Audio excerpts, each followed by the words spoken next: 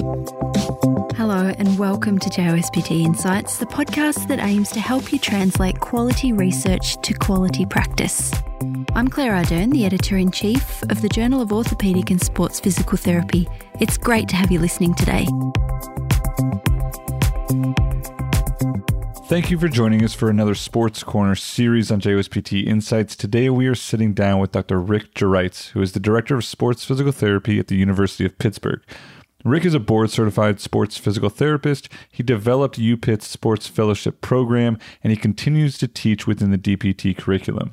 Prior to joining the team at Pitt, he worked for the UPMC Rehabilitation Institute and was the team physical therapist for the Pittsburgh Penguins, including their 2016 and 2017 Stanley Cup championship seasons. My name is Dan Chapman. I'm a U.S.-based physical therapist and owner of Chapman PT in Baltimore, Maryland. And I'm Chelsea Kuman, a physical therapist and athletic trainer at Stanford University Athletics. Rick, thank you so much for joining us today on JOSPT Insights. We are so freaking excited to get into hockey with you. Thanks for making the time for us. Yeah, no problem. Thanks for having me. So we would love to get started with just what we usually do in Sports Corner. So what are the physiologic demands of hockey? I think it's a sport, unlike many others, that frontal plane strength stability is needed the most. And, we talk a lot about, sagittal plane things, hamstring strains, ACLs, which, obviously multiplanar, but with hockey, there's so much emphasis on the core and groin, which I think is a little bit different. Probably MCLs, one of the biggest knee injuries you're going to see, and then high ankle sprains more so than lateral ankle sprains. The high ankle sprain, is that because of, so you're into more dorsiflexion? Wait, you're in a skate. So how are you getting different? Yeah. So, and that was when I started, that was kind of one of the first things I was wondering, like, wait, you're in this big, stiff, rigid boot. Why are you getting ankle sprains? And most of the time it's guys when they crash into the boards and they go feet first and their blade hits the boards first. So they get that kind of medial high ankle sprain mechanism. Yeah, gotcha. Mostly from contact. So a lot of frontal plane. So frontal plane, that's playing out in the hips with a lot of glute strength, I'm guessing. What do we need for like length, strength, and range of motion if we're looking at the hip, if we're looking at the knee?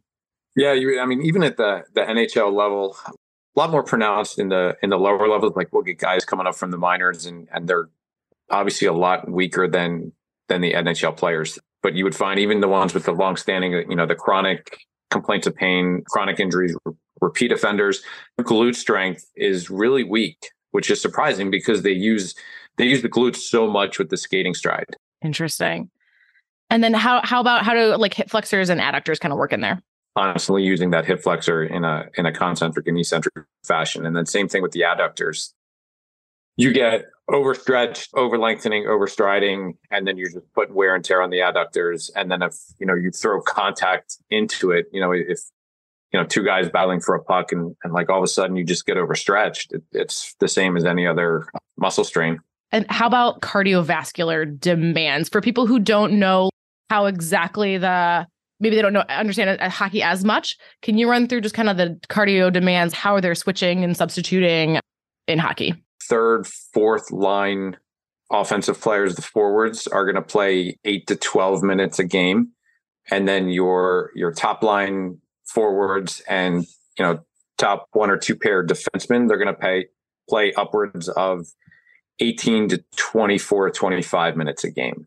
And it is anywhere from 30 to 60 second shifts where it is 110% intensity, X number of times per game.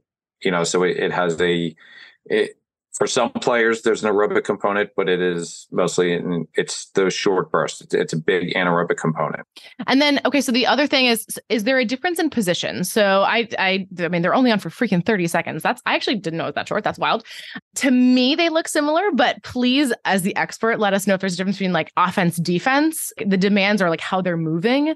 And then I know that obviously the goalie is a very different position. And so if you wanted to go in any differences, things that they needed, range of motion, strength, that's different from everybody else.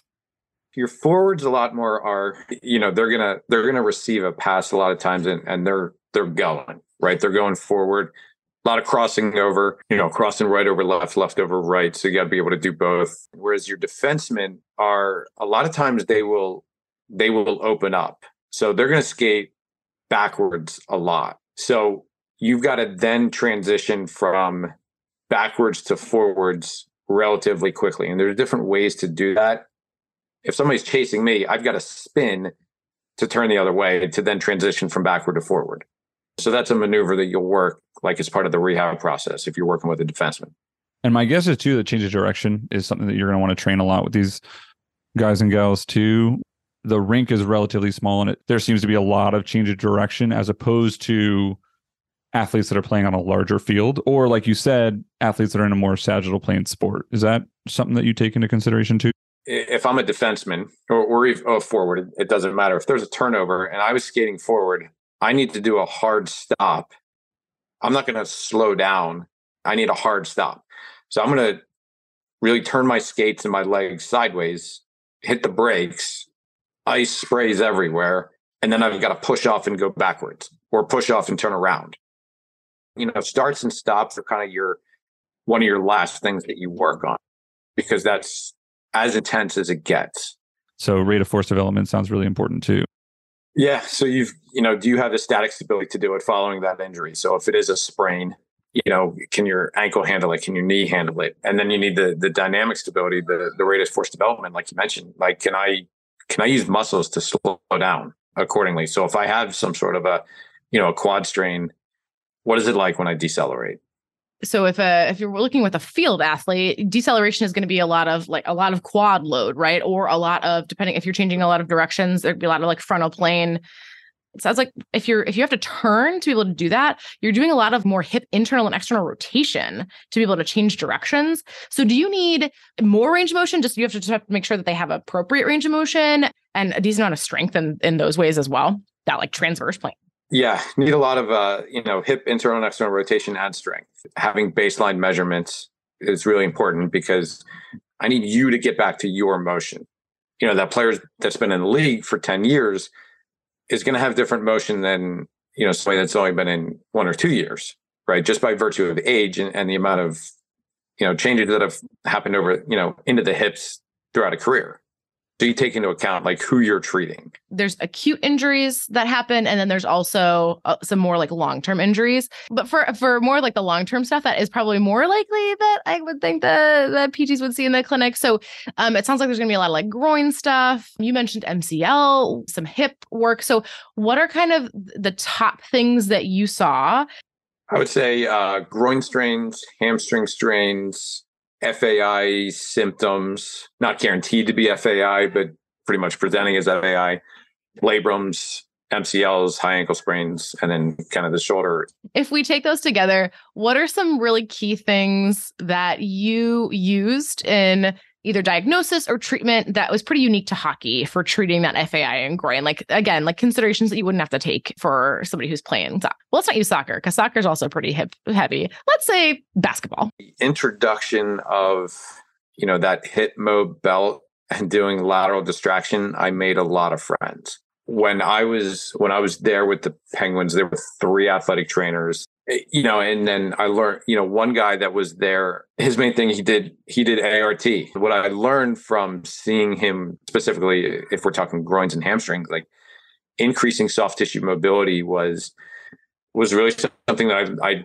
learned from him and learned how to implement it in my practice. Stretching is not enough. And a lot of times, as rehab professionals, we're going to kind of poo-poo just massage. But all of a sudden, when you're doing specific soft tissue mobilizations, you see an effect. And then how about for like an AC sprain? So what kind of, you're handling that stick. What kind of things are you taking into consideration when you're rehabbing a hockey player with an AC sprain? Probably the biggest thing is going to be, is it your top hand or bottom hand? So if I shoot on the left side, my forehand is on the left side. My left hand will be my bottom hand and my right hand will be on the top of the stick. Okay. If I have a left AC joint sprain, when I skate and I'm not carrying the puck, I'm holding the stick in my right hand and my left hand is free. If I'm on the boards, if I'm along the boards, and let's say I'm battling for a puck, I'm going to be poking at the puck with the stick in my right hand because that's my top hand. And my left hand is going to be probably bracing against the wall, against the boards. So that becomes now a closed chain situation. So I need to be able to stabilize myself leaning on the boards or pushing on another player. And so now that AC joint is in a closed chain contact situation. So can I handle those forces? And I could be the one initiating the hitting, or I could be the one receiving the hit. Can my shoulder handle it? Whereas if it's my right AC joint or shoulder or whatever diagnosis we're going to go with, I'm basically stabbing at this puck and it's becoming a very aggressive open chain exercise. And the same will carry over with like if it's a elbow, wrist, or hand. Is there a difference in, depending on which hand you're shooting with there, as far as like just the degree of horizontal adduction you have to get into? Your top hand will be a lot more. Yeah. So if I'm stick handling and I bring the puck to the left, kind of far outside my base of support, my right shoulder, my top hand is now really reaching across my body. Not only the range of motion for horizontal adduction, which can be tough with the clavicular and AC issues, but also they need a lot of force and power throughout that range of motion as well. And so pivoting here, Chelsea mentioned that you had a great piece on returning to skate during your CSM presentation. Can you dive into that a bit? Very similar to how you would gauge a field sport. Are they checking all the boxes, ready to do some sort of functional training on the field? Do you want to have them hit like the bare minimum and they do less on the ice when they first go out and you get them out a little earlier? Or do you want to have, all right, let's get you a little better, wait a little bit to get back on the ice. And then when you get back on the ice, we can probably progress the on ice stuff faster. Things that play into that. Are we in a time crunch? Are we trying to, for lack of a better term, speed up the rehab as fast as possible? Is it somebody we trust on the ice, which is a big one?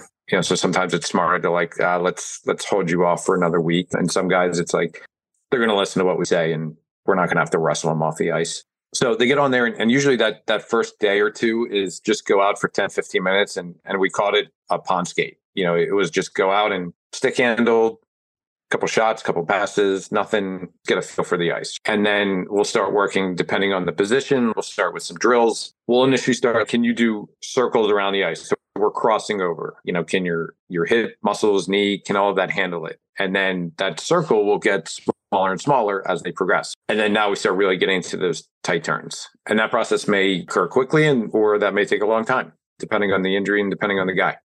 Coming back from running from like ACL, you want to look at quad strength, you want to look at, swelling and range of motion and single leg squat kind of stuff. Are you looking at those same things? Are you looking at anything else that's different for hockey, or is that pretty much the same? It's pretty much the same. Can they run? Can they jog off the ice? Can they handle those joint reaction forces? Can they push up? How do they feel?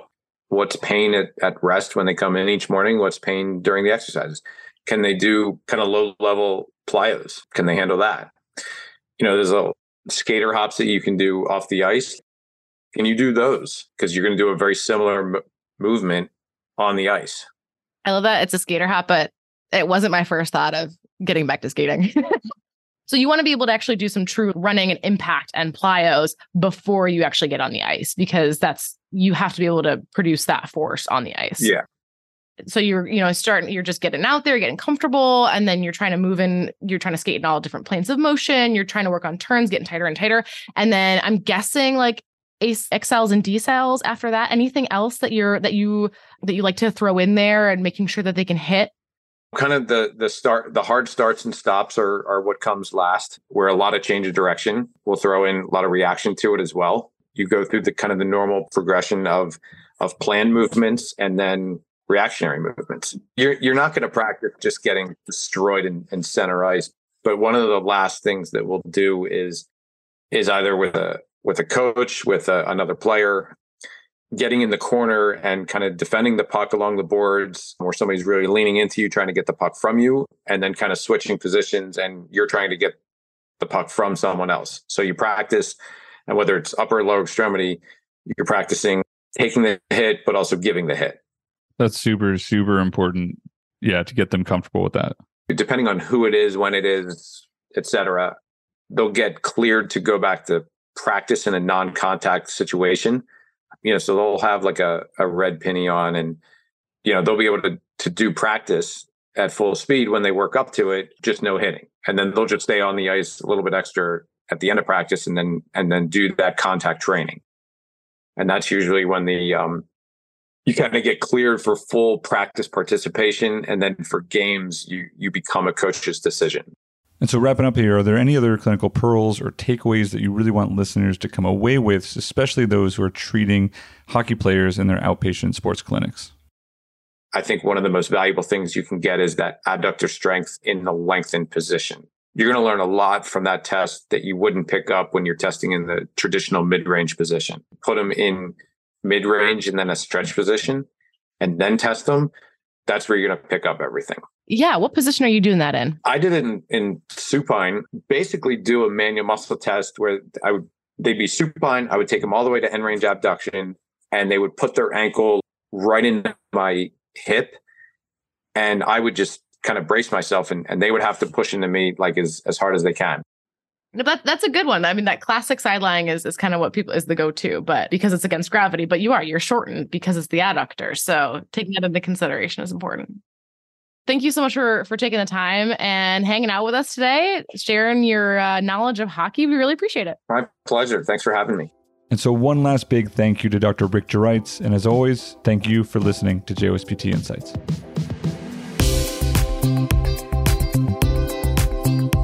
Thanks for listening to this episode of JOSPT Insights. For more discussion of the issues in musculoskeletal rehabilitation that are relevant to your practice, subscribe to JOSPT Insights on Apple Podcasts, Spotify, TuneIn, Stitcher, Google, or your favourite podcast app. If you like JOSPT Insights, help others find us. Tell your friends and colleagues and rate and review us. To keep up to date with all the latest JOSPT content, be sure to follow us on Twitter, we're at JOSPT, and Facebook, we're JOSPT Official. Talk with you next time.